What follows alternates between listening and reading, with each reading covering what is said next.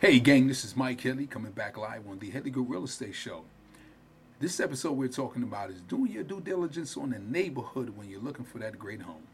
Don't forget to drive around weekends, evenings, and late at night so you get a great insight on where you'll be buying.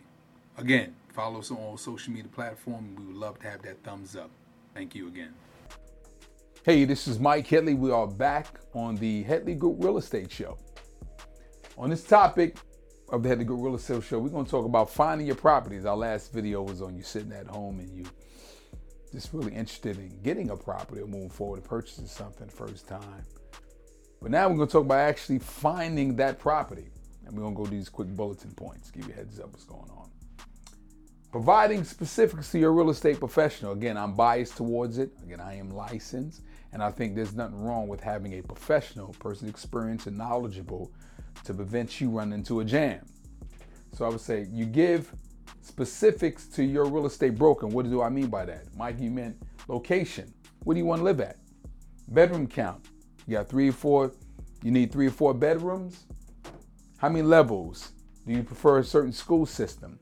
Do you want to be near a new shopping center that's being built that possibly can increase your value? Location is so specific because in return, this can help the real estate broker do their job. Because you want them, they're not mind readers. So I think people move forward, they want to buy a piece of property, but I think this is the best course of action. So you can just kind of narrow things down. End of the day, you're making a decision. Your name will go on the dotted line of that loan docs.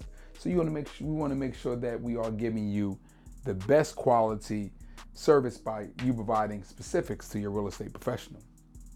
So now we get to the most important point of making an offer, right? So now we say, okay, we found the property, want to move forward. We want to make an offer on that home. So the negotiating, which your real estate professional will help you with, well, ultimately, this when their strength comes into place. So when we negotiate terms, what do we mean? How much are you willing to pay for that property? Example, the purchase price, closing date, closing costs, due diligence, earnest money, and personal property if it's preferred. Now we're going to go through each one pretty much real quickly. The earnest money. The earnest money is like a deposit.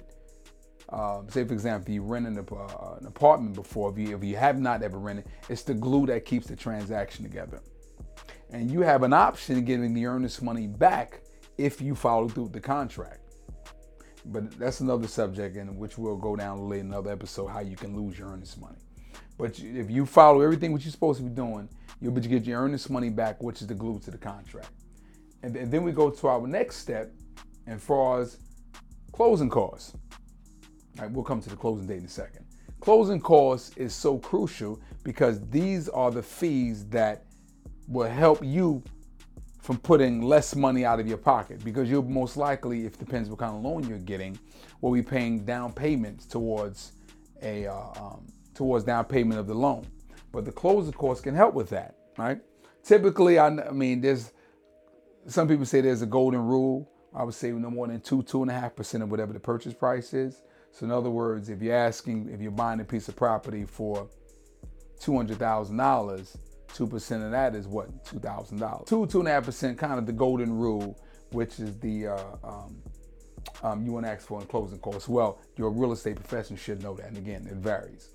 So due diligence period, and that is a period you have an opportunity to do all your inspections, and you're paying for that. So in other words, you'll say to the seller, hey, I want to buy your property, take your house off the market, and I'm going to give you a fee for your time. And again, that can vary, $500, $600, $700, $800, up to $1,000. And again, everything's negotiable. And then you got your closing date. When can you close? And I think that you have a great conversation with your lender and see exactly what is a great time for them to close. Typically, somebody say 30, 35 days, up to 40, 45 days, all contingent on what kind of loan you got. So now, and then we go to the personal property, right? Say if you want the refrigerator, you might want the washer and dryer. You might want a TV. You might want the personal shed in the back. All of this is negotiated. Again, personal property. You can ask for that if you want to. So all goes with the whole terms of your offer. All right. So then we go to our next section. So now, when we talked about the location is so important. Location, location, location. I think this is the part where a lot of people, when they purchasing property, kind of miss and they forget. Well, we're going to dive into it. See if you really like that area you're going to be in terms of thinking, if I had to resell this property, will I have any problems? Is this very convenient, what we talked about, next to a great school system? Can you deal with the traffic count? You need to take a look into that. Drive around at different times of the day, because you may go on a Sunday when it's 2 o'clock in the afternoon and it's quiet. You might be like, oh, this is great right here. But then come Monday morning, it's like hell. So you might want to be conscious that you different times of the day, you want to check and see what that traffic count is like. And the neighborhood noise. Again, a Sunday, businesses are closed, things is quiet. Next, you got that contract on that property and you want to move forward with it. You find out there's 3 plants about 3 blocks away, sending out all kinds of pollution in the air. There's probably a drum company up the block. Can you deal with all of this noise, right? Particularly if you may have pets. They may kind of get the pets riled up. Can you deal with your neighbors? They might have 6 or 7,